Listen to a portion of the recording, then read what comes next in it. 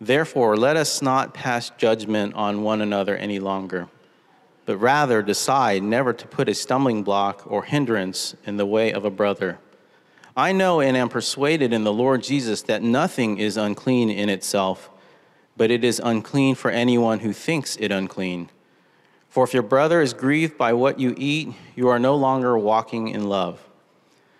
By what you eat, do not destroy the one for whom Christ died. So do not let what you regard as good be spoken of as evil. For the kingdom of God is not a matter of eating and drinking, but of righteousness and peace and joy in the Holy Spirit. Whoever thus serves Christ is acceptable to God and approved by men. So then, let us pursue what makes for peace and for mutual upbuilding. Do not, for the sake of food, destroy the work of God. Everything is indeed clean, but it is wrong for anyone to make another stumble by what he eats.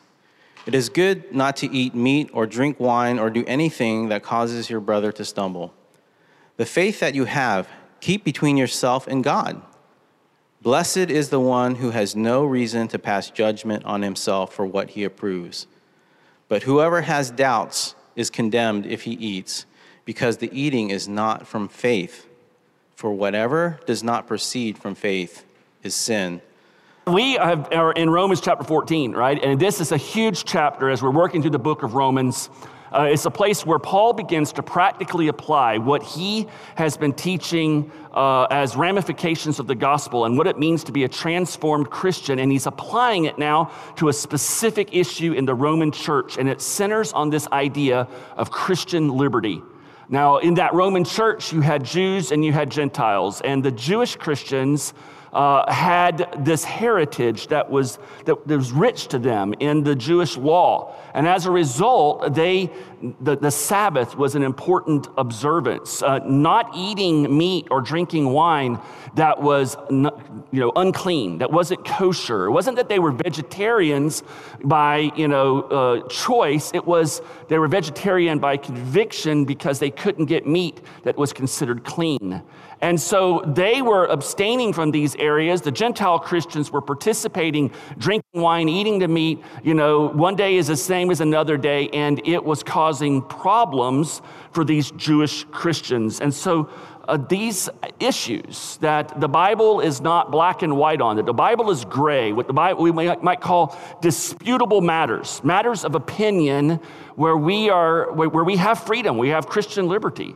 How do we behave? How do we act in these issues? And last week, in the first 12 verses of chapter 14, we made the point that transformed Christians do not let differences of opinion destroy their unity in Christ. Now, it's important to understand we're talking about matters of opinion, disputable matters, things that the Bible doesn't say, thou shalt or thou shalt not. That's our clear instructions from the Bible. These are things that are not essentials of the Christian faith. And one of the reasons why we did the creed this morning was because the creeds were developed in the history of the church for this very reason, to define for the church what are the essentials of the faith from which we need to be unified. Remember the statement I gave you from Augustine, or it's given credit to Augustine, that in the essentials, unity, in the non-essentials, liberty, in all things, charity, right? But there are some essential things that the Bible and the creeds are examples of them. That's why we say them and recite them together to remind us what are the essentials. And we're joining in this rich history of church tradition that says these are the things that we stake our flag on. These are the hills that we die on. Other things are disputable matters. We don't die on those hills. But for some people, it's hard because it's such a part of their heritage or for other reasons. And so Paul is talking to the weak and the strong. The weak are people, in this case, the Jewish Christians who felt like they needed to observe these things. The strong were those who felt like they had liberty. And what we pointed out last week is there are some very clear principles how we interact on matters where we disagree. We're to treat one another as God treats us, to accept one another, to welcome one another into our lives, into our homes, into our friendships and our acquaintanceships. We're to do the due diligence as Christians to look to the gospel and rely upon it and the Word of God to inform our consciences and to shape how we live our lives. Once we're convinced that this is what is right for us. And how do we go about that? We go to the Scriptures. We make sure that it's not a black and white issue, that it truly is disputable. Maybe we get counsel from spiritual leaders. We enter into dialogue with Christians who maybe believe differently than us, and we try to understand why have they arrived at the position that they have arrived on? Why does this believer, for example, drink alcohol? And I think, no, I can't. Or why can I smoke a cigar? And another person says, no, I don't think you should. And I mean, there's just any number of issues, right? How we educate our children, how we raise our children, whether we vaccinate our children. I mean, there's all kinds of things going on with our children nowadays. How we recreate and where we go for our leisure. Some Christians will enjoy going to a club and dancing the night away. Some of us have no rhythm and we think it's ungodly, right? So, no. Right? And so we just have all these different issues. One lady will wear clothing of a certain style, another one will think it's immodest and not wear it. We just have a ton of these types of things. And so we look to the gospel to inform our consciences. Once we have settled the matter that it is truly not a thou shalt or thou shalt not, it's not something that the gospel commands or prohibits, it's in that area of gray, it's a disputable matter. We've searched the Scriptures, we've consulted with spiritual leaders and other people. We become fully convinced that this is a disputable matter. Then we go to the Holy Spirit and ask, okay, now what about me? Because just because something is permissible doesn't mean that I'm to be involved in it. There may be a good reason for me not, for my own personal spiritual health, to not be involved in that activity, okay? I don't dance because it's not good for me to be mocked by other people, right? Because I'm so bad at it. It's just not good for my self-esteem or whatever. Now that's a lighthearted, but you get what I mean here. There are some things that we just can't do because it's not good for us, whereas it's perfectly fine for someone else. But at the end of the day, as we pointed out as the passage closed, we do what we do because we know one day we will stand before Jesus Christ. So can we participate in this activity in a way that honors Jesus? That's our standard.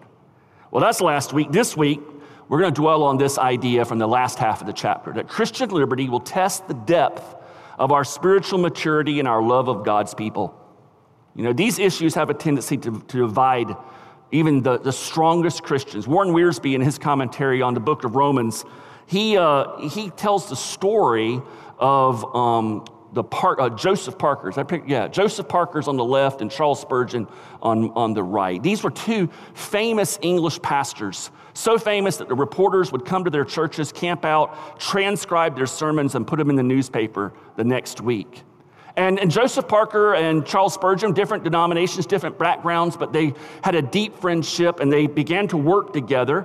Charles Spurgeon had a huge burden for orphans. He gave most of his money to orphanages, which he started there in the London area. And Joseph Parker got his church behind it. They gave offerings and they worked together. Joseph Parker planned a special meeting one night, and he had lined up Charles Spurgeon to be the main speaker. He was famous, and so people would flock just because Charles Spurgeon was there. Well, shortly before the meeting was to take place, Charles Spurgeon sent a letter to Joseph Parker and backed out. And in the letter, it was clear that, okay, something's going on here. His reasoning was just very obscure, and it was very vague, and that just wasn't Charles Spurgeon to be vague. And so Joseph Parker went to him and asked him what was going on. And finally, Charles Spurgeon told him that he could not participate with him and be on the stage with him due to Parker's lack of spirituality in attending the theater. And that was just, no, I can't do that. Now, this is ironic because Spurgeon was often criticized for smoking cigars. He was so well known that they actually created a Spurgeon cigar and they sold it with his branding and everything else. People made money off of him. Once he was confronted about it, and he said, smoking cigars is sin only if you smoke in excess. And so then, of course, what's the natural question for that? And then the person asked, what is excess? And Spurgeon said, if you try to smoke more than 2 cigars at the same time. Okay? So, I don't smoke them because my wife doesn't like to kiss me anymore if I smoke a cigar, so I'd only do it if she goes out of town. You know, in verses 13 to 23, Paul illustrates for us why the exercise of our Christian liberty will test the depths of our spiritual maturity and our love for God's people. And so what he does here is he first is going to give us this overarching gospel application. And then at the middle of the passage, he's going to give us this crucial gospel motivator, this great theological and gospel truth that should motivate us to think about this and to prayerfully consider how we live on disputable matters. Let's start with the gospel application. The exercise of our Christian freedom is limited by how it impacts other believers. In verse 13, therefore, let us not pass judgment on one another any longer. Let's stop right there. This is a summary verse of the previous 12 verses. He's talked about judging one another in the previous 12 verses. It's easy for both groups to judge and condemn another, but the weak are especially susceptible to judging and condemning those who are strong or who are exercising their freedom in a particular area. Because you see, the weak, for the person who is weak, this matter is a matter of sin. They see this area of disputable matters oftentimes not as gray, but black. This is sin. One of the best examples in Christianity comes around the area of alcohol. You know, and so for many of us, we go to the scriptures, we say this is a disputable matter. You may or you may not, depending upon various reasons, partake of alcoholic beverages in a responsible manner. Others know this is sin. And so for the person who sees that area as sin, it's very easy for them to become judgmental and to start condemning the other person. And so much of the first 12 verses are really geared towards the weak person. But beginning in the second half of verse 13, Paul changes his focus. And from this point on, he really has the strong more in line. He starts by just telling these weak folks, hey, listen, there are many more important matters in the kingdom of God than the speck that's in your brother's eye. But the situation is what it is. So strong people, how do we live in light of this? He says, rather, decide never to put a stumbling block or a hindrance in the way of a brother. He's speaking to the strong here, primarily the strong, who through their knowledge of God's word, their spiritual maturity in disputable matters, they have the power, the ability to be an obstacle rather than a help to the person who is struggling with this matter.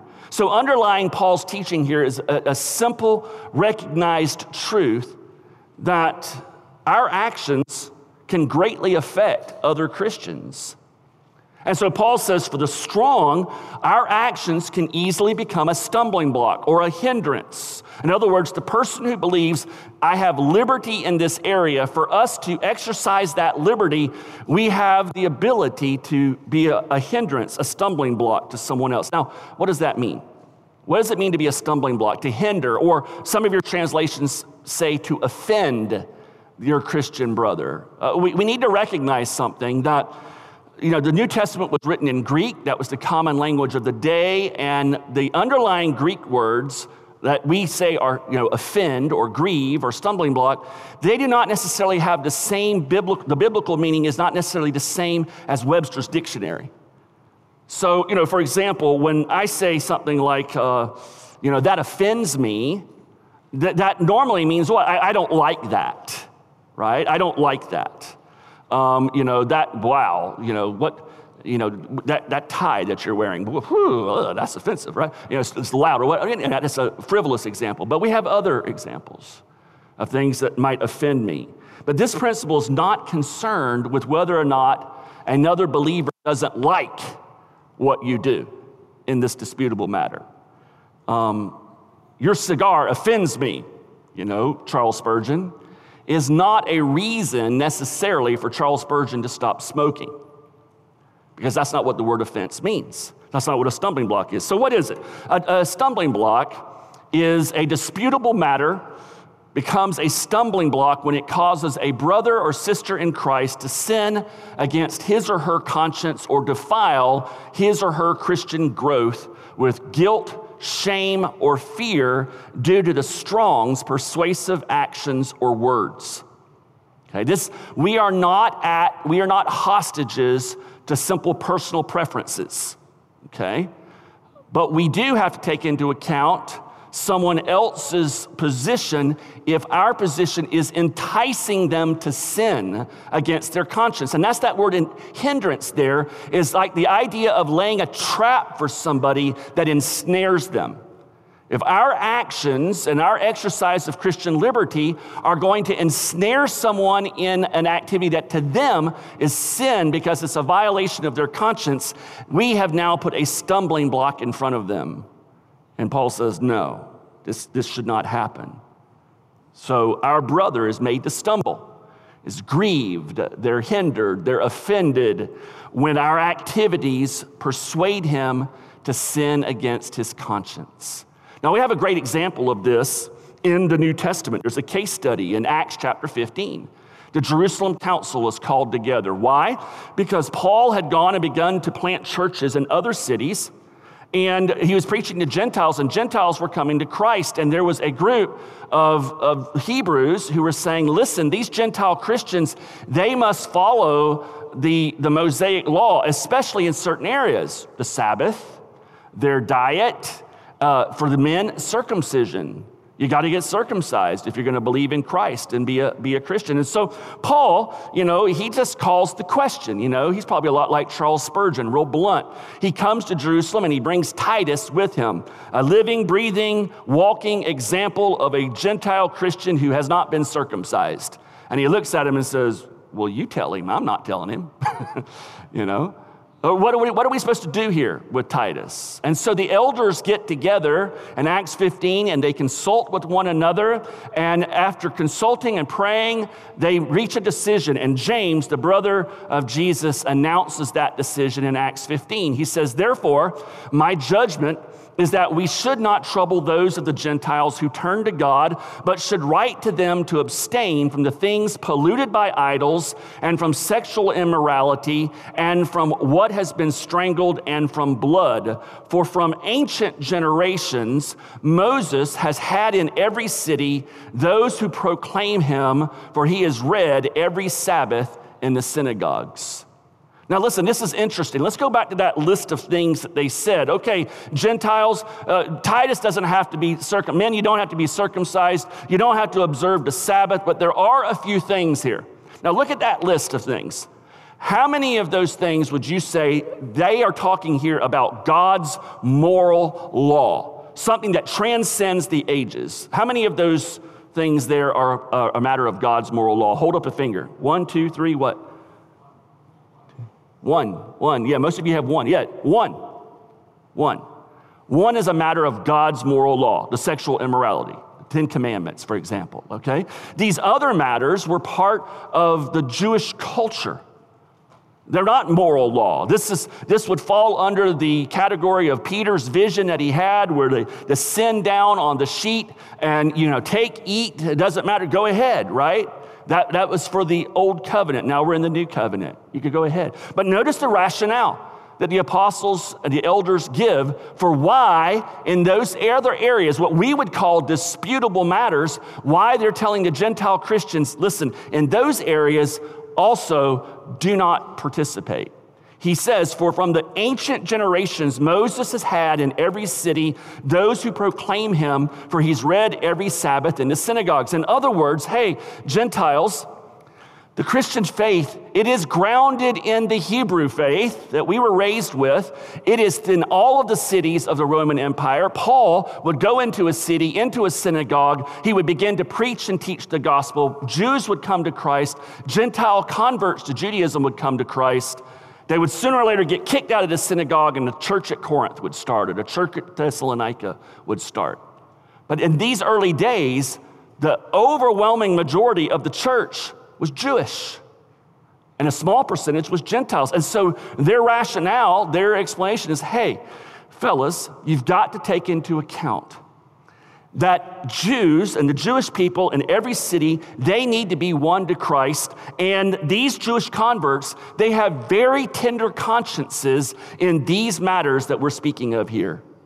And so for their sake, so that you not stumble, so that you not be destroyed, so that they don't start the Christian walk and then ultimately come to a point and say, well, if this is what it means to be a Christian, I can't have anything to do with that. And it's over one of these disputable matters. It's not an essential of the faith.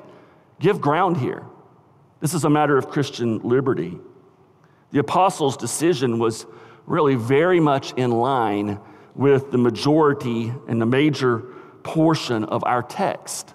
In fact, we need to stop there for a second and talk about the structure of our text. I haven't pointed this out in a long time. I haven't pointed this out since, I think, the book of Ecclesiastes. What we have in this passage, there is a literary form being used by Paul. It was very common in the Hebrew world. It was called a chiasm, or we might call it reverse parallelism. It was a technique used in writing so that you could ultimately discern what was the central key point that everything was culminating in, and everything else is revolving around that pivot point. And we have here, as we've had in several places in Romans, Paul using a chiasm. I think I have it up on the screen for you. You can see how it looks, right? You have an initial point that is made, and then another, and then another, and then the central point is there, and then everything then reverses, and the letter C is once then B and A. So A, B, C, D, C, B, A. You see that structure? And that's important to see in the Bible, because if you don't understand that they're writing, and for example, in a passage like this, you'll end up concluding the wrong point that is being made in the passage. And so what we have here is a chiasm, and all these points leading up to the central one, which we're going to look at in just a moment. That's our gospel motivator. Verses 17 and 18 is our gospel motivator here. But everything leading up to that and everything trailing from behind that is all communicating one idea, that our exercise of Christian liberty is limited because it affects other believers. And the thing that is the limiting factor, the primary limiting factor in our exercise of Christian liberty, is our love for one another. He says in verse 15, "For if your brother is grieved by what you eat, you are no longer walking in love. By what you eat, do not destroy the one from whom Christ died." If you jump to the other side of the pivot point in verse 19, "So then let us pursue what makes for peace and for mutual upbuilding." Again, he's coming right back to this idea of love and what is good for the other person. Do not. Verse 20, "For the sake of food, destroy the work of God.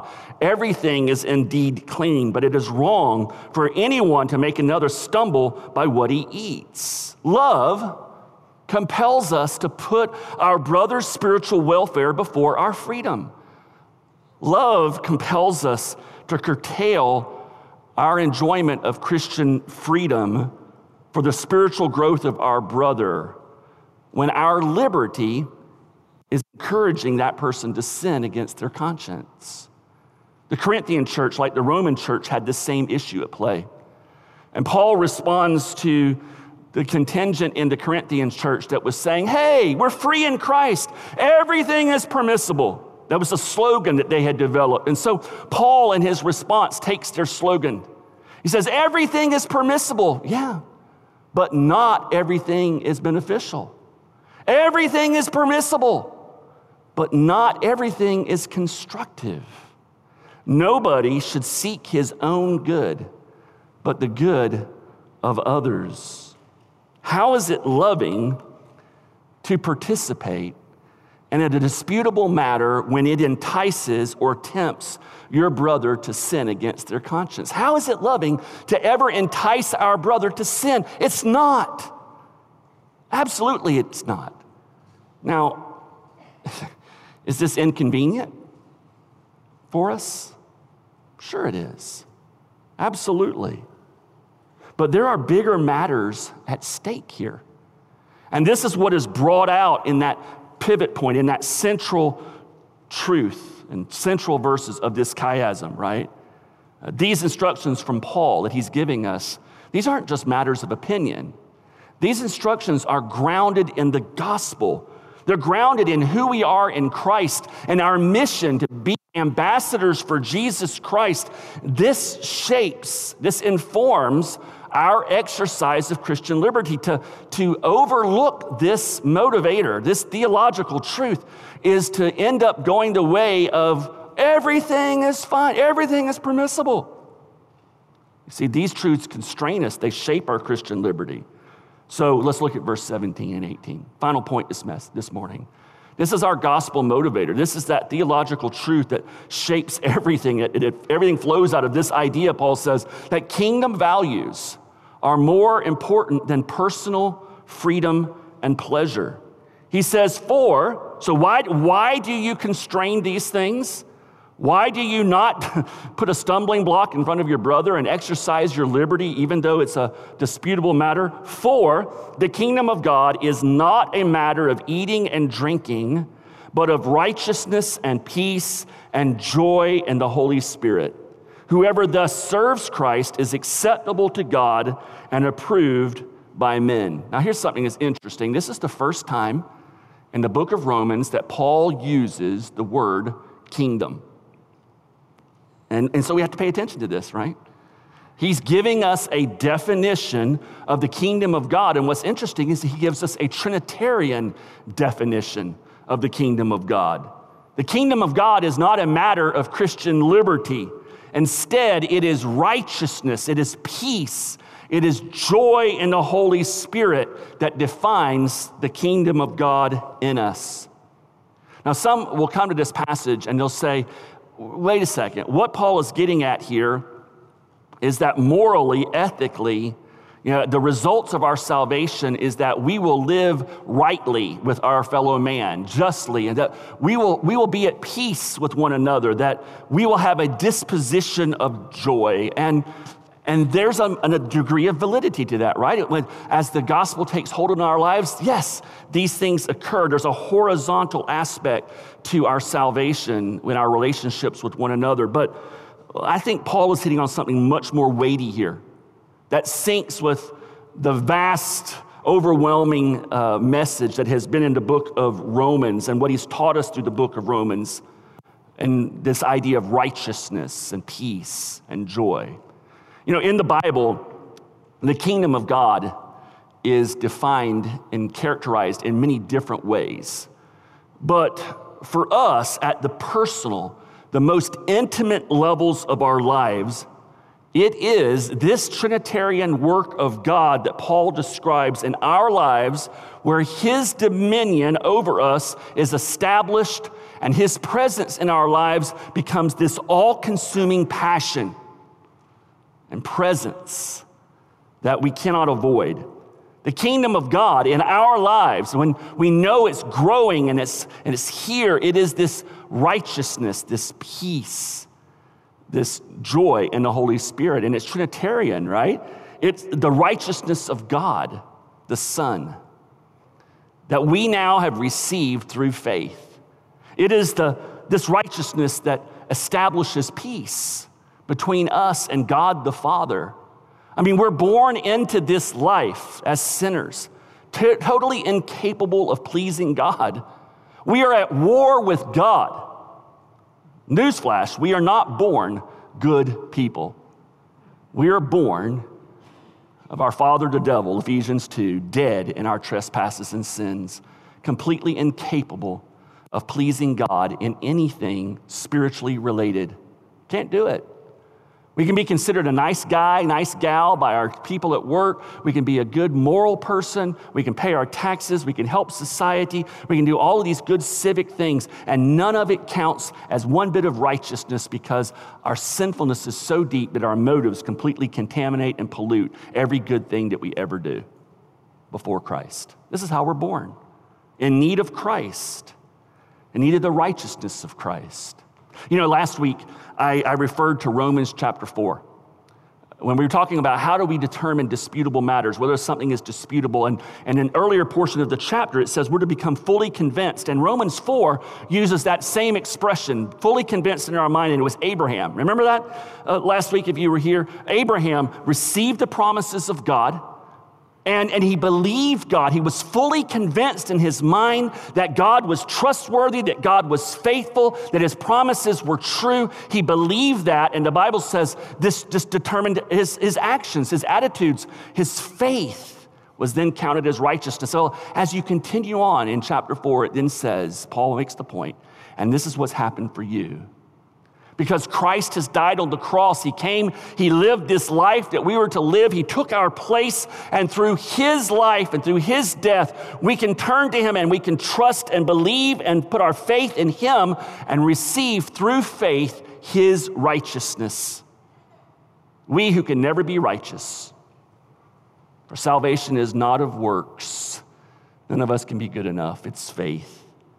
And so at the end of that passage, which is the beginning of chapter 5, Paul says this, therefore, in light of all that Christ has done and us being related to Christ through faith, therefore, since we have been justified by faith, since we have been declared righteous by God, by faith, we have peace with God through our Lord Jesus Christ. What is the kingdom of God in our lives? It's right here at this most fundamental level that our Heavenly Father has declared us righteous and at peace with him because of Jesus Christ and our trusting in him.